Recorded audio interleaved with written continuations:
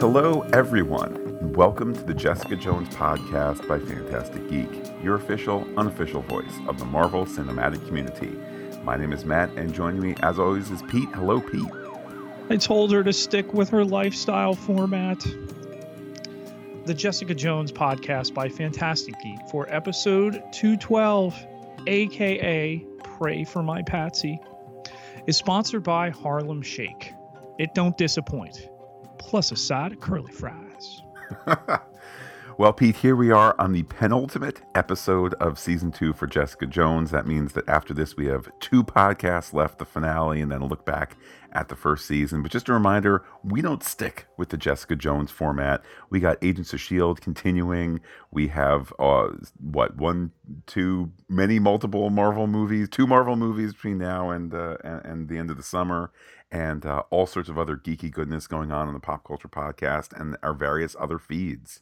If you're down for those Marvel movies, check out the Marvel Movie Podcast by Fantastic Geek. All 18 so far. Marvel Cinematic Universe movies there waiting for you, ready to go. A lot of people counting down to Infinity War. That's the place you want to be. With that, it's time for some surveillance. Let's see what the episode was all about. Close up on an IV, as Jessica says, chasing your dreams can be deadly. It's Trish who's sedated and the victim of a back alley doctor preying on people who want powers. The new doctor has no answers, and Jessica blames herself. Trish's mother doesn't blame anyone, though she and Jessica are family, right? Detective Costa calls Jessica with an update. He and Detective Sunday play good cop, bad cop. Where's Mom? She should be on the raft, and it's your fault. Jessica looks at Carl's journal, also called police evidence. Where might Mom go? She might go after Trish. Elsewhere, a Tri-Borough Charities truck pulls into a loading dock. In it is Alyssa, who's escaped. She changes clothes and walks the street. Naturally, she walks through Times Square, because that's where you go when you hate people and crowds. She sees a man taking down Trish Talk posters. That doesn't seem to help. Indeed, Alyssa ends up at the radio studio, throwing Sean the boss through a glass wall and going after the blonde-haired, not Trish host. Intercut is a voiceover of Jessica explaining to the detectives that Mom blames Trish for the investigation that's ruined everything. Meanwhile, Temby Wallace from the TV News is asking Dorothy about Trish's health status. Dorothy does not stick to the no comment, and indeed seems eager to tell her tale, any tale, on TV. She does just that, while Alyssa ends up back at the Love by the Sea motel, crying over the loss of Dr. Carl. Meanwhile, it's TV time for Dot, who calls Trish a resilient inspiration. She's the victim of a lousy doctor. Won't you pray for Patsy? The story briefly stays with Alyssa, who jacks a camper. She ends up at the hospital, threatening a worker who's enjoying a coffee and has him cough up Trish's room number. From the speeding camper to a speeding police cruiser, Costa driving, Sunday shotgun, Jessica in the back as they're called to the radio station. But that New York traffic is slowing them down. Jessica jumps out and arrives through the hospital door just as Alyssa arrives through the window. Jessica is ready to dope her mother, but tries to explain that Trish is not Alyssa's enemy. They duke it out physically, then emotionally. Mom is trying to take Jessica's family again. Indeed, Alyssa may be ready to de-escalate, but Costa and Sunday arrive. Mom is slowed by a leg wound, but grabs Sunday and backward dives out the window.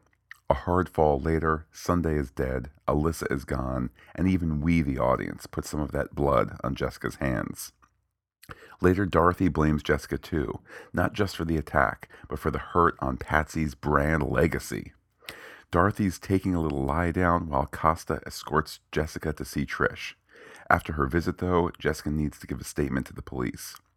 And she'd better hurry. The police are going to shoot first when they find Mom. So Jones, don't try and be a hero. That's not you.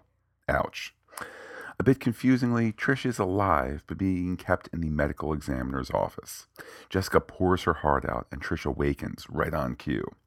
They debate who's at fault, and info share that Dr. Carl is dead. They also debate whether Trish's surgery was worth it.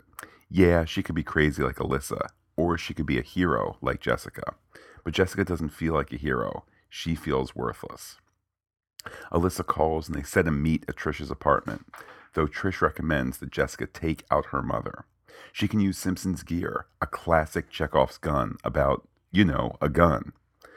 Elsewhere, Jerry is trying to piece together her lost items, sadly calling the pawn shops near her. They're all too stupid to know about Akoya this and Hermes Birkins that. She does get a call back from Frankie's pawn shop, and that's a lead. Frankie doesn't remember a darn thing about whoever dropped off the bag, though they'll trade a fancy watch for her stuff back, and some ratting out of Shane, the supplier. With that, Jerry meets Turk Barrett, driving a Porsche. He notes now that she needs his skill set. He's brought lunch and will trade his efforts for reaching out to her again someday. It turns out lunch with a side of fries is a pistol, so that's a second Chekhov's gun. Later, Jerry confronts Inez just to talk. Inez says it was Shane's idea. It was love, not a scam, Jerry. It's real. But so was Inez being flattered by Jerry's actions. Jerry's found out that Inez has been flattered by Shane's affections too, and that she's been Patsy in Shane's scam. Turns out the gun is for Inez's use, and maybe a chance for Jerry to get revenge while keeping her hands clean. Jerry cruelly watches from the street as the couple fights. She sees the light of a gunshot, then calls 911. Back to Jessica, she gets into the ladies' room alone and hops out of the bathroom window. She's thrown her police protection and overhears the coroner Maury bellyaching about clearing the morgue. Jessica's going to use the meat wagon to get out of Dodge. The driver can't get out in time and is taking her to 33rd and Columbus. She takes his business cards. Talk to the cops, Munoz, and I'm going for you. She walks, ending up in Trish's apartment, finding those guns. Meanwhile, Dorothy is looking for a better hospital for, Trish Walker, as in Patsy. Mom's ready for her close-up, but doesn't listen as Trish says something is wrong. You're everything I wanted to be, and so much more, Dorothy says. Narcissism in the face of a potentially dying daughter, who then seizes up. Alyssa shows up in time, dropping blood and wondering if Jessica is there. Gun click later, and daughter has cornered mother. If you have to kill your own mother, it's better not to look her in the eyes. Jessica repeatedly says she doesn't care. This despite Alyssa really being sure that she's fixed this time for sure. Jessica gives her a choice. Go to the raft or one of them dies tonight. Jessica hesitates and gets cold-cocked by the gun, done by her own mother's hand.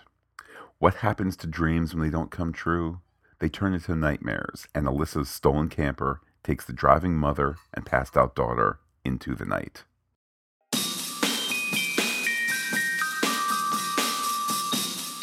What suspects draw our focus in this episode? Pete, let's start with Dorothy, the mother of the year. Yeah. Well, I mean, doesn't it spell out who this character is that 1 minute with one daughter dying, she cozies up to Jess in something that is early in the episode in that, wow, she's turning a new leaf. Maybe if Patsy doesn't pull through, they're going to have this, adoptive mother, adopted daughter thing work out. And the next scene, she turns on Jess, I like mother, like daughter, everything there. She's a terrible person. Pete, actress Rebecca De Mornay. That's right. Rebecca De Mornay does play Dorothy, but I almost feel bad for the actress in that Dorothy is like 2.5 dimensions. Like she's not a mere 2-dimensional, mustache twirling villain, but she's also just not like there's never that motherly love at the end of the day. But credit to De Mornay, who makes you think that maybe this will be the time that Dorothy turns it around and becomes a genuine mother. She just isn't. And you know what? There are people out there in the real world like Dorothy. So I'm not saying it's an unconvincing performance or portrayal, but Dorothy can never quite stop being a media, just because. Not for money, not for her daughter's ultimate good, but just because she's a media spotlight hog. Is that a nice way to say that? She might be the most dangerous type of threat because she thinks she's doing the right thing. she's manipulative and she's easily manipulated. Yeah, and I mean, it's look. We all know just from having seen celebrity culture. Everybody knows whether you watch TMZ or you read the National Enquirer or whatever. You just know if you don't want to say anything to the media at all, Pete, what do you keep repeating? I wouldn't even give them no comment, Matt. You just refer them to your representation. And I mean in that wonderfully written scene, wonderfully spelled out scene there with Tembi Wallace, who, could we just say for a moment, big ups to them continuing to bring back Tembi Wallace across the different Marvel Netflix shows. But you can just see Dorothy melt. Here's a lady with a camera who really wants to hear, and then, Tembi does the brush off of the cameraman, which has got to be a practice thing between, between those two reporters. And Yes. it's just us now, and you can be in control of your story, and you can just see Dorothy. Yes, I can be in control of my own story. This is what I want. It's pathetic. It is completely pathetic, and we see it and we still watch it. And I think in sharp contrast, Matt, is the villainy of Alyssa, who cannot control herself. And I think that's an excellent point. I mean, if you want to say, oh, Alyssa is a riff on the Hulk, well, okay, well, the Hulk is a riff on Dr. Jekyll and Mr. Hyde. It's a riff on losing your temper. There's always going to be some degree of sympathy, because when Alyssa is out of control, that's not hyperbole. She cannot control herself. Now, is she doing enough to manage that? Like, I am an uncontrollable rage monster who has killed 5 people. I need to be put away somewhere safe, and if that's the raft, that's the raft. No, she's not being responsible in that regard, but there's always that degree of sympathy because she's a brain damaged result of experimentation. And now that there's this glimmer of hope that she's come out of the trance, the spell, the rage with Jessica, and it's happened more than once, she's convinced she can be fixed. And when we're left at the end of the episode with Jess in her clutches, really left to wonder, how does this resolve itself? Jess went there with the idea put into her mind from Trish that she's got to take her mother out, that she has to be the one to do it. And the way that things went, you're left to wonder, my goodness, okay, are they going to carry this storyline into season 2? I'm sorry, season 3? Dorothy pulled into season 2, different level, obviously, but to see how they might resolve this. Part of why Superman has kryptonite is because it's the perfect family story. It's the perfect adoption story. It's the perfect American story. It's the perfect parents in the perfect, kind of, farming situation, et cetera, et cetera. So how do you get at him? You need this magic device, this magic story device of kryptonite. With the exception of Man of Steel, where Martha, Martha, which has now become this cliche. Here we have this story reaches the same story conclusion as to how to get to a character, which is have mom be in jeopardy here. Obviously, Jessica Jones season 2 doing a better job than not Man of Steel, but than Batman. Pete, the titles just blur together. Superman 2 with Batman and Wonder Woman, whatever that one was called. Justice League. No, wasn't that 3? Batman v Superman is the one. Yes. Yeah. Yes. It truly is difficult. We see these movies; it's difficult to keep track of the stories in those. Anyhow, Jessica Jones, the strongest, the emotionally strongest character, one could argue, in the series. Certainly physically strongest, with the possible exception of Alyssa.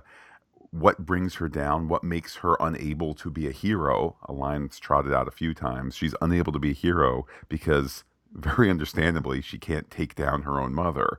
The fact that the episode concludes with the two of them driving off into the darkness in this extended shot, Mhm. It's a wonderful ending. It's a dark ending, and it really does beg the question: how can our hero take down our season villain when it's mom?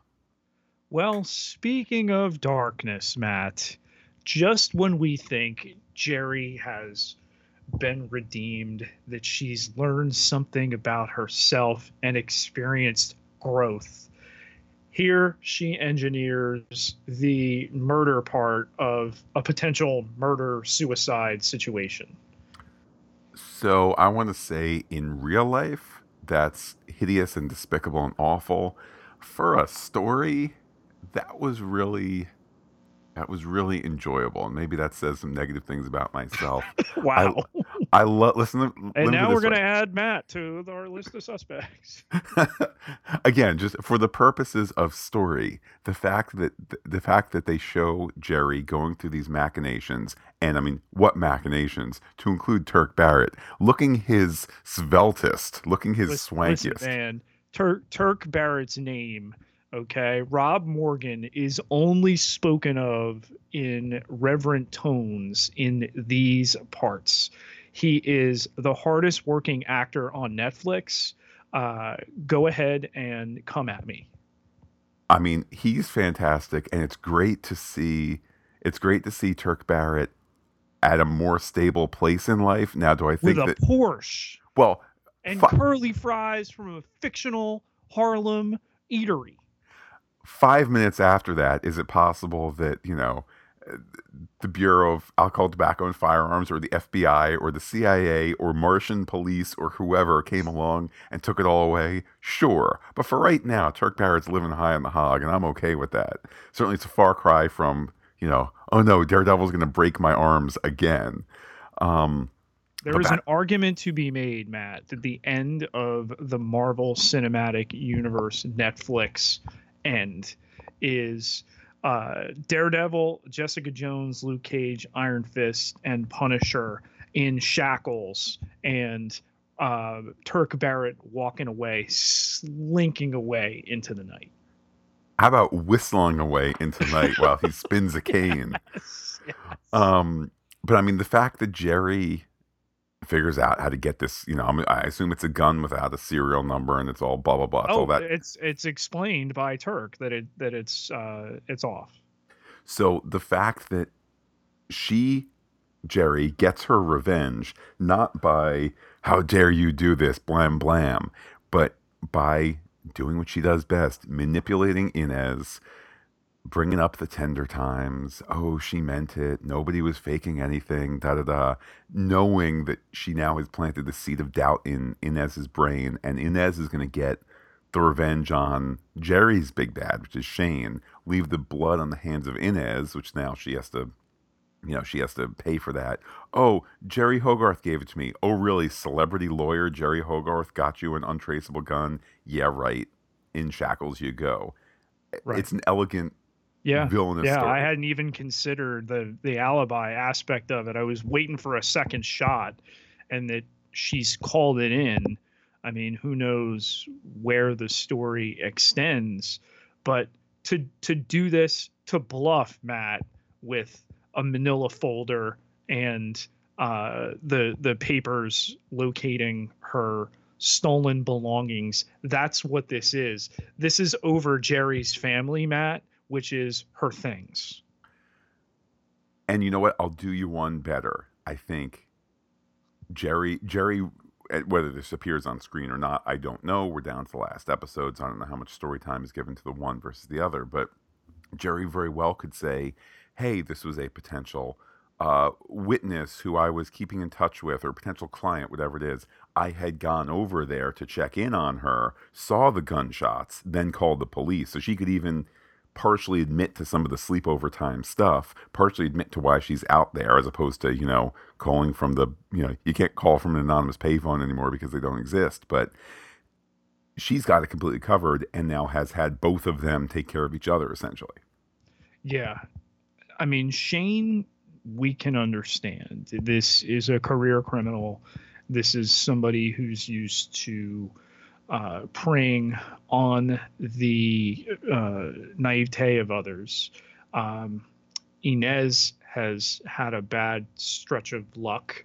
That's not to say she is not responsible for her own actions. She also knows what she is. She's the more innocent, I think, of the two, given that Shane is at least believable enough in that he's manipulated other women that Inez knows that he's done that. So it's not as if what Jerry is selling is not completely false. It's just the way that it was sold to Inez is misleading. Cryptology, where we uncover hidden messages and larger themes. Pete, where shall we begin? Let's start with Trish, Matt. These spasms, the near death experience she's been through. There's little doubt we're heading toward Hellcat. But do these spasms specifically play any kind of role into what she's going to become? Well, I kind of read it as, as the potential of her. The transformation is occurring in her.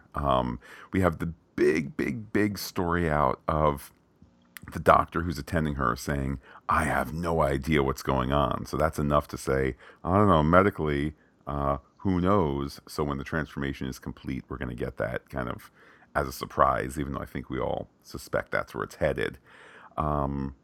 That said, and I'm 100% pro Hellcat here, but I think let me put it this way. The story has left open the possibility of something terrible and tragic occurring. So I like that they're not kind of leading too much with wink, wink, nudge, nudge. The back alley doctors who are apparently performing similar procedures so that people can gain powers. I mean, listen, it's not a new idea that people would want to emulate the skills or looks of others and do it on the cheap, and to have disreputable people attempt to capitalize on that. But that this is being done in the Marvel Cinematic Universe in New York, in a place that's really, really given to the sway of popular media, that there are others out there like this, I think opens up a really interesting story avenue. It does, and if it's just meant to be a throwaway line where they contextualize what's been done to Trish, I think there's a possibility that that's the genesis of why it was written. But to me, it makes complete sense, And I mean, back alley doctor, I know we're thinking primarily of Dr. Carl, who was a real doctor. I would completely buy it that there's some sort of, snake oil salesman type where it's Pete, it's oregano, it's whatever it is that's the fake thing because people They're taking oregano to get powers. Oh my God. It doesn't just like make them, kind of chill and suddenly watch a lot of TV. The power is levitation. Oh wait, I'm lifting myself up. Never mind. To me, it's a completely believable bit of universe shading there. And if we never touch it again in any MCU instance, that's okay. It's just there's that knowledge that whisper, whisper. Here's who you can talk to, and oh man, I heard that now you can run a little faster, or now whatever it might be. It's a really wonderful line. You talked about Tembi's reappearance in this episode. We've seen her in Luke Cage, and then did we see her? We may have seen her in Defenders. I can't exactly remember. We'll have to double check. Before, Matt, last time we saw Turk, I pitched the Turk Barrett Brett, the NYPD detective buddy cop series. I'm going to go different now. I'm going to pitch you on the Tembi Turk series. And what that is going to be is you have this he's not a criminal. all the time, just most of the time in Turk, and you have a reporter who's always in the right place to see the people he's supplying with handguns that don't have serial numbers on it or whatever. I'm telling you, it's gold. Pete, actress Tijuana Ricks has appeared in 6 episodes of the first season of Luke Cage, 2 Right. episodes of Iron Fist, 1 episode of Jessica Jones, and episode 213 of Luke Cage. So more Tembi in the future. So it was Iron Fist, not Defenders, that I was thinking of. Although I would have sworn that she appeared in Defenders, but that's not what IMDb is showing, and we always know IMDb is never ever wrong except for when it is. I'm remembering it right now. She had cornered Danny, and that's where he made the statement on TV and got himself in hot water. Boom, there you go. So always good to see Tembi. I mean, truly, this is one of these things where it helps tie together the whole not MCU, but all these Netflix shows. It really ties it together when she shows up. It's a really nice touch. Listen, if Turk and Brett, Barrett and Brett is the lethal weapon of the Marvel Cinematic Universe, I imagine Turk and Tembi as the Joni loves Chachi of the Marvel Cinematic Universe. You can look both of those up, millennials.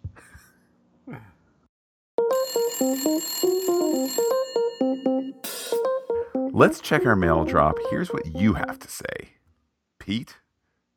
Matt, we've been having a giveaway over at iTunes for every review left to the Fantastic Geek feeds, and you have 13 to choose from. You can do all 13 and get 13 entries into our raffle on Friday, April 13th for a digital download code for Star Wars The Last Jedi, new on video.